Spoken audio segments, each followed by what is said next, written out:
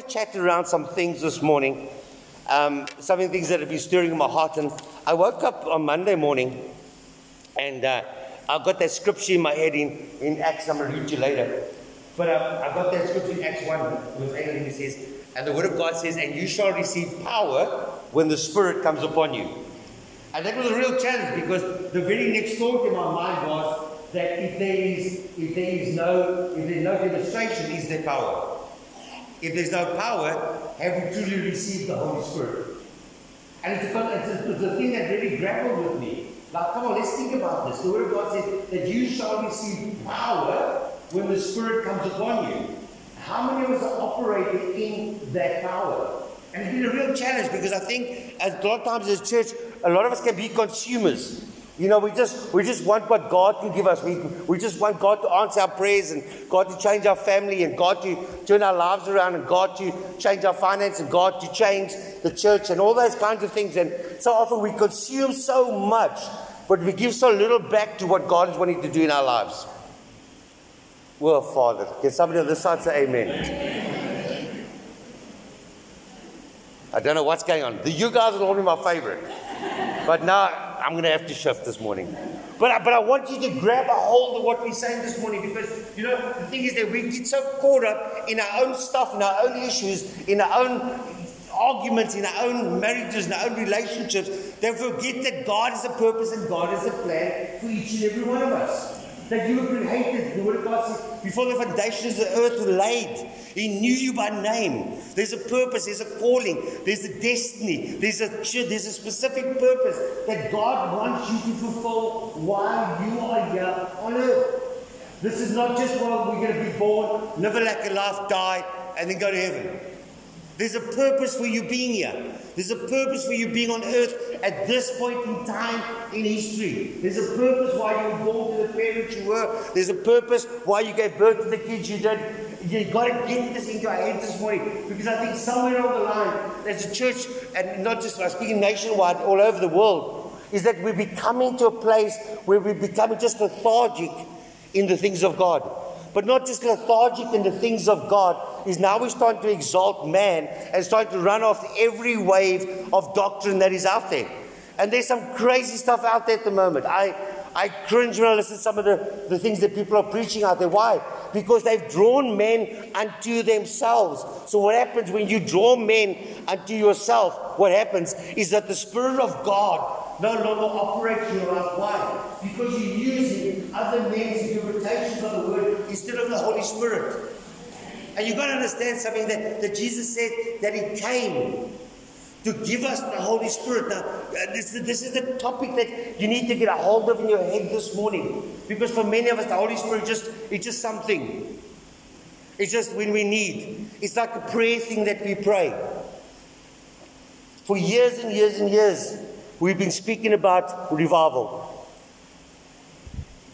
And every one of us are trusting God that we're going to see some kind of measure of revival in our lifetime. You know, for many of us, my age, we haven't seen a real revival yet. You know, we've heard about the revivals of old. We've heard about the Swaggarts, and we've heard about, you know, the Smiths, Wigglesworth, and we've heard about the Catherine Coleman, and we've heard about those guys that are just raising people from the dead and had piles of crutches in front of them. I mean, there was a dynamic move, and somewhere along the line we all said, oh God, if we can just experience that. If we can just encounter your holiness, if we just can encounter the Holy Spirit of God, the power that you're speaking about. And I don't know about you, but I want to see revival in my lifetime. I want to see God pour out His Spirit upon the church like never before. I want to see the lost come to Christ, those in Christ growing. I want to see wheelchairs empty. You know, I've given 22 years of my life to ministry. And I say, come on, Lord, come on. It's time for revival. It's time for you to pour out the fullness of who you are into our lives. But revival is a difficult thing, because revival simply means this, to revive. It means to restore back to its original position. So if your Uncle Arnie had to drown on the beach, and they drag him out of the beach, out of the water lifeless, and I come and I give him compressions and we give him mouth-to-mouth resuscitation and he takes a breath. What happens? I've revived him. I've restored him to the position he was before the chaos. And that is what revival is in church today. That God wants to restore the church back to its original position. God wants to restore the church back to the days of Pentecost. God wants to restore the church back to where we're a community and we're a family and where there are signs and wonders and nobody needs and nobody lacks. And the church went from strength to strength, from village to village. That is what we desire. But you've got to understand something, that any revival that has ever taken place in the world, all right, has always started with people that are hungry and people that are obedient. I gave them a second chance, did you see? I gave them a second chance to amen me this morning, and they didn't. But it comes from people that want to be hungry for the things of God. And listen to me, church. I don't want to be horrible to you, but I'm not speaking about hungry for your own needs to be fulfilled. Not hungry because God must heal you. Not hungry because God must change your finances. You've got to get hungry to see God change a nation. You've got to get hungry to see God change churches, to God change people. You know, I cannot believe that we prayed for 20 years for someone to come to Christ. Do you know what I'm saying? That is not the God that I serve. The God that I serve, He says, when 2 or 3 agree on something, the earth is done. That's the God that I serve. The God that I serve that says that when I lay hands on the sick, they will be well. Not maybe from time to time, 40% hit the strike rate. It says you will be healed. And so we're not getting this in our minds, because this church, every church in the city at the moment, is a living, moving organism that needs to see the lost come to Christ. That needs to get those sick people into the church and get them healed. But are we moving as an army? Are we moving as a unit? Are we moving as a living body? Or are we simply just coming for what you and I can receive? It's a real challenge. It's a real challenge. You know, in Acts 1, and we always read Acts 1, and you shall receive power. But I just want to back up a little bit. And I want to back up to you when Jesus speaks to them, and He says this to them. Verse 4, Acts 1, verse 4. He says that being assembled together with them, He commanded them, listen to this, He commanded them not to depart from Jerusalem. Not to depart. He told them, listen to me, I'm going to push this home. He says, don't you dare depart from Jerusalem. He says, but to wait for the promise of the Father, which, in brackets in red, He said, you have heard from me. Now, this is an incredible statement. I want to just grab a hold of this, because I believe in the last bit that so much of what God is going to do in the end times is going to be in the waiting.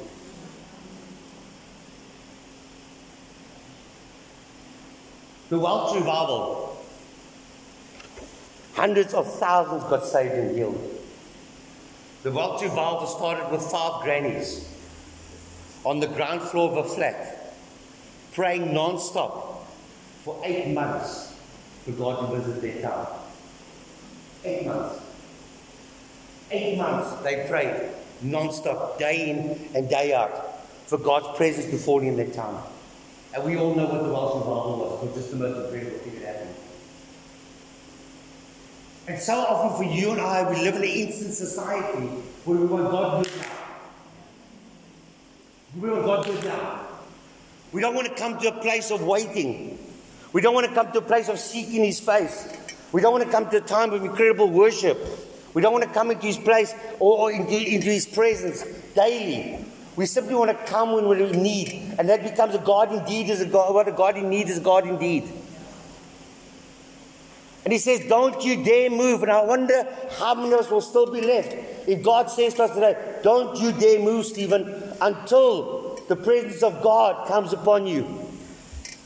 Now you're going to understand something. Let me give you my interpretation of it, and you can change it, but this is just where I am. That I believe that every one of you, that when you receive Jesus Christ as Lord and Savior of your life, you receive the Holy Spirit with that. And so the Holy Spirit is coming. You receive Jesus, you receive the Father, you receive the Holy Spirit, and the Holy Spirit is in you. But then Jesus speaks about the baptism of the Holy Spirit, where he says that power, that dynamos, power. And as we looked through it this morning, I looked at that word power, dynamis, and it means power, potential, and ability. I love the way the Amplified Bible says this. And you shall receive power and ability when the Holy Spirit comes upon you. And I believe with all my heart there's the infilling that takes place when we receive Jesus Christ as Lord and Savior of our life. But I tell you, there's the infilling of the Holy Spirit of God that just takes you to the next place. And I need to say this to you this morning. If you don't know if you're spirit-filled, you don't leave this building until you pray for you to be spirit-filled. Because if you even doubt that you're spirit-filled, then you're not spirit-filled. If you say, I don't know, then you're not. Let's make that clear. That if you even doubt, you're not. And so don't leave this place until you do. But Jesus comes and speaks to the disciples in chapter Acts 1 verse 8. And I'm going to read further from verse 5. It says, from John truly baptized with water, but you shall be baptized with the Holy Spirit not many days from now. Verse 7. And he said to them, it is not for you to know the time or the season of the Father has put in his own ability. Listen to this. But you shall receive power and ability when the Holy Spirit comes upon you to me. We always skip that. Every person that quotes that scripture says, and you shall receive power to be my witnesses where? To Jerusalem, Judea, Samaria, and to the ends of the earth. That's not what my Bible says. That's not what my Bible says. It's great if we want to go to Jerusalem, Samaria, and Judea to the ends of the earth. But listen what the Word of God simply says. In my Bible, it says this here. And you shall receive power to be a witness to me. Does your Bible say the same? A witness to me. Before Jerusalem, Samaria, Judea, and the ends of the earth. We miss that. We don't even quote that in the scripture. Why? Because there's a big step that needs to be taken before we see signs, wonders, and miracles happen. You see, often we want signs, wonders, and miracles to happen for our benefit. For our benefit. And sometimes these people come up here and they get healed, but they're more broken than anything else. And we say, oh God, you do this, and they walk out there and it's 10 times worse. The Word of God says, you shall receive power to be my witness to me. That's big. That's big. That's big. Jesus is saying, the first person that you need to give an account of and to impress is me. Sure. I've never read that guy. Never read it. Because we say, well, you know, which one? We don't go to the ends of the earth. We want to go to Jerusalem, Samaria. We want to do all the great stuff. And Jesus said, before you do all that great stuff, I'm going to pour out my Spirit upon you. And when I pour out my Spirit upon you, the very effect of that is going to be that you're a witness to me first. You know what a witness is? A witness in a court of law is someone that gives an account of what they've seen. So we can't go to court and go, well, you know, Mom told me that Uncle Joey, you know, met Auntie Susie and she saw Natasha doing this. You see, what is that? That is hearsay evidence. So it's not acceptable in court. You see, Jared can only give an account of what he knows. He can only give an account of what he's witnessed. He can only give an account of the facts of what he has seen. That's the only thing he's allowed to give an account of. And when Jesus says you're going to be my witness, that means that God says you are going to give an account of what you do with my presence upon your life.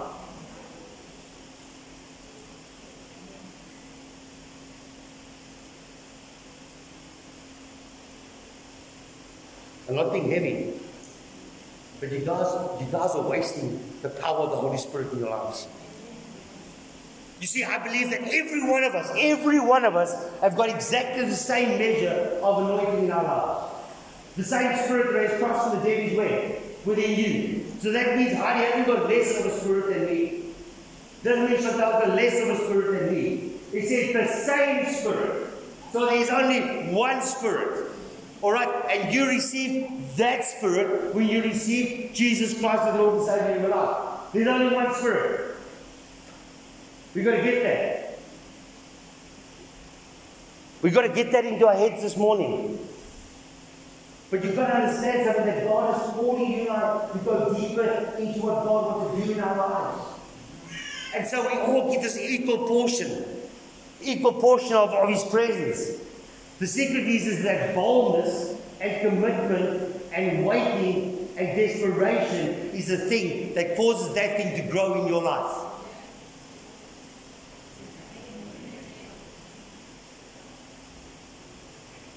So if I want to lose weight, desperately. So I start going to gym. And so what do? I start exercising. I start picking up weights. I start running on the treadmill. I start, all these crazy things, and star jumps and whatever. Why? Because of what I get. But the more I exercise, the fitter I become. The fitter I become, the longer I last. The longer I last, the more fat I'm burning off. The more fat I'm burning off, the better I'm feeling, the better I'm looking. My health is changing. You see, this is the Holy Spirit in us. It's like every one of us, I'll give you a gym contract. The thing is, either you're going to use the gym contract or not. Yeah.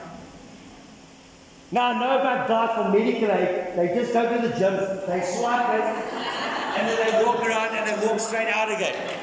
Luckily, we haven't got any of those people in this church. But that is exactly what we're doing with the Holy Spirit. Is that we've got this contract with God, where God promises that He will pour out His Spirit on all flesh. Young men will dream dreams, old men will see visions. He promised us that when He pours out His Spirit upon us, signs, wonders, and miracles will follow those who believe. That's what He says. But no, we sit with our gym card in our pocket, and we come on Sundays, and all we do is we walk through the thing, and go back out again, and nothing has changed. You have to go back and probably pick up more weight, just come into church. But that is the Holy Spirit in your life. If you're not going to exercise the power of God, it will never work through you. Listen to what I'm saying. You need to start operating in the power of the Holy Spirit. The only thing that will stop you from operating in the power of the Holy Spirit is your lack of faith in God.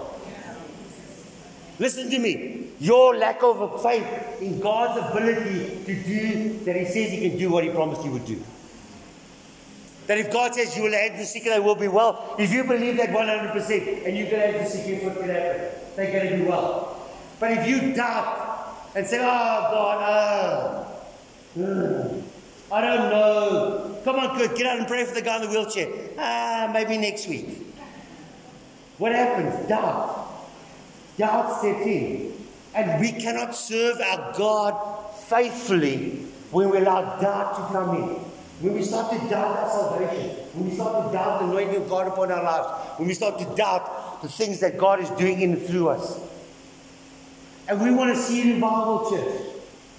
But the Word of God says simple things with the prophets. He said this is not going to be a might or power. It's not going to be our abilities or our strength, but it's going to be through the power of the Holy Spirit. And the power of the Holy Spirit can only work through you.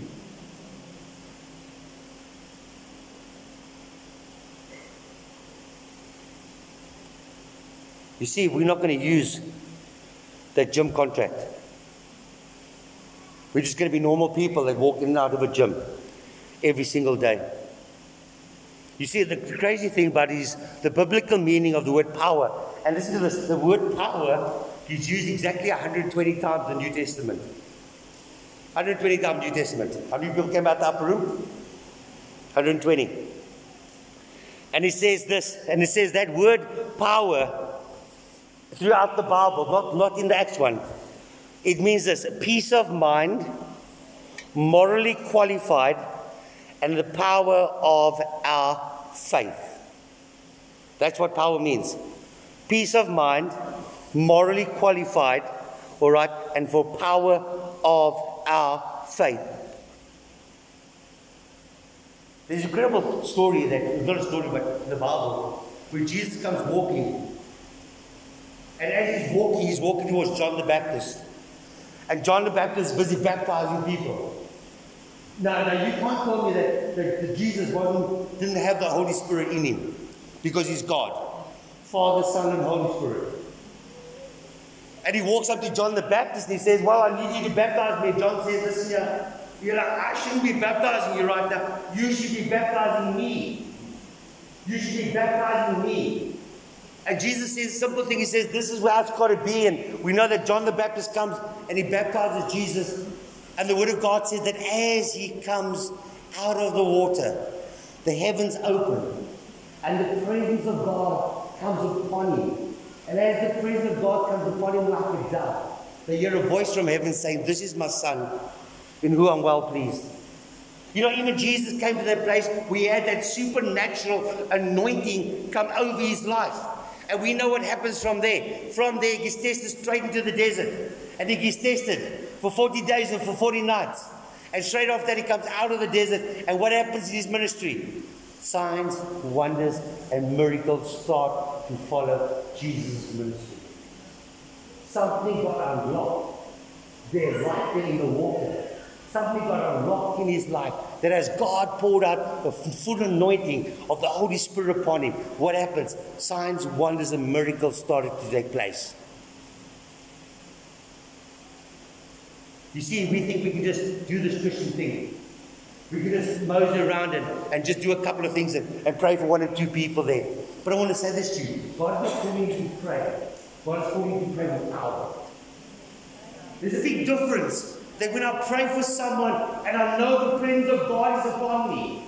There's a difference when I pray for someone that there's so much boldness and the anointing of God, and I know that I have not got the ability to heal this person in front of me. Nothing inside of me can heal them but God. And when we get ourselves out of the way, God can do what God needs to do. But God needs a vessel to come through. And the vessel is you. The vessel is you. God wants to pour His Spirit upon you. The Word of God says that Peter came out from the upper room. I love that scripture. Where's it in? Let me just read it to you. Acts 4. And I just want to touch on it quickly for you guys. Acts 4 verse 8. Listen to this. And it says, then Peter, filled with the Holy Spirit, said to them, rulers of the people and elders of Israel, if this day are judged for good deeds done to the helpless man, but what means he has been made well, let it be known to you all and to all the people of Israel that by the name of Jesus Christ of Nazareth, whom you crucified, whom God raised from the dead, by this man stands here before you whole. And so the Word of God says that there comes a time when Peter, he's already received the Holy Spirit. But then the Word of God says, and Peter being filled with the Holy Spirit. And when I read that scripture, I said, God, when last have I been filled with the Holy Spirit? When last have I been filled with the Holy Spirit till overflowing? When last, Father, have I been so desperate to feel your presence upon my life that I stand up above and say, thus saith the Lord, and it happens. When last have you come to that place, church? When last have you come to that place where you're filled with the Spirit of God and things start to happen around you?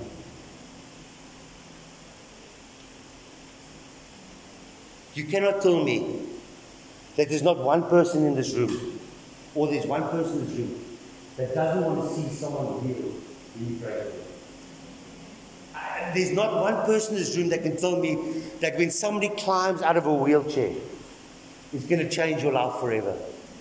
That when you pray for cancer, and the next day they come back and they say it's gone. Come on, you're not going to desire that. You're not going to desire that more than anything. Not just that, but God says that He shall receive power, the Spirit comes upon me to be my witness to me and Jerusalem, Judea, Samaria, to the ends of the earth.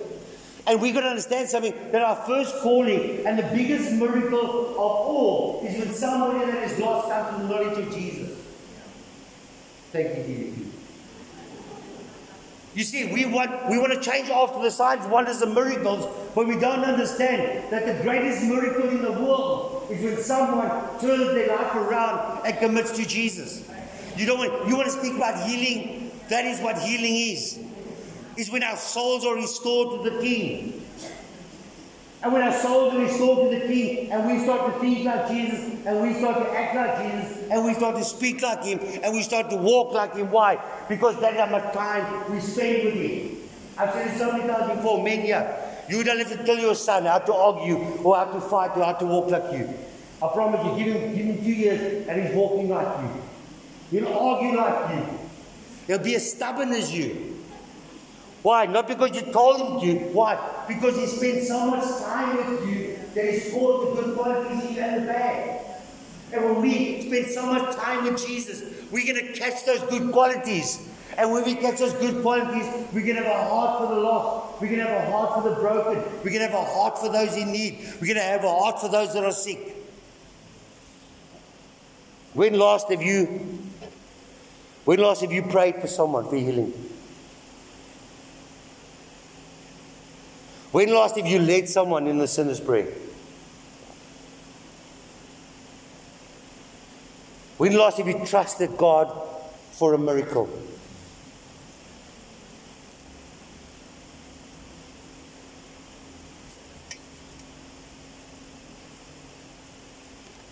You see, we want, but we don't want to stand in the gap for someone else. We want for ourselves.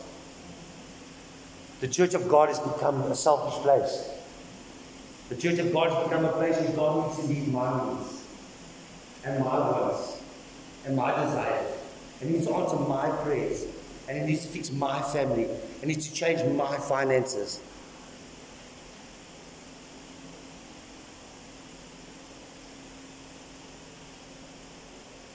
There was a man that died on the cross for you. Even before you were born, He died for you. And the goal was this, that you would die on a wooden cross. Why? Because it removed sin from your life, which allowed you and the Father to communicate effectively once again, and you would come out of the presence of God, filled with the Holy Spirit as in the upper room, and signs, wonders, and miracles, salvation will take place. That is how it works. That is what Jesus did for us. And if you and I don't understand that this morning, church, what are we doing? What are we doing? How many times do we want to give up on our faith? How many times did God not answer your prayers? How many times did you think, is this real thing? Is this the real thing? People have hurt you. People have deserted you. You've run churches. You had to close churches down. You doubted your faith. You doubted your calling of God upon your life. You doubted the anointing of God upon your life. You step back. The problem is that when we step back, we step into the enemy's territory, not God's. God never called us to step back. God never called you to quit. Yes, people have hurt you, and people will always hurt you because we're infallible beings. And the church will always hurt you because it's not even just a real body. It's just a group of people that love Jesus. They come together and mess up sometimes. And yes, your wife is going to hurt you, and your spouse is going to hurt you. And your kid's going to go off the wrong end. And you've been praying for years for things to turn around, and there's no answer. And there's no answer because you stepped back and not stepped forward. Fear's got the better of you. Your lack of faith has got the better of you. You're listening to man, not to the voice of God right now. You're listening to the World Health Organization about the COVID, and yet Jesus is the very creator of the universe. We want to go to counselors for our marriage, and yet the Word of God says it's a three-twined rope. That if He's part of your marriage, things will be good. We will run to the bank for overdrafts, but we haven't tithed. And we wonder why our finances are falling to pieces. When God speaks to us about praying for someone, we tend to walk past the other way. Because I don't want to embarrass myself, Jesus, or is that really you? And people often say to me, I don't know if it was God or not. Let me tell you something very clearly. Jesus says in the Word, my sheep know my voice. If you don't know who's speaking to you, you've got to check which camp you're in. Because you could be eating the neighbor's farm right now. Where's that boldness? Where's that courage that Jesus spoke about the church?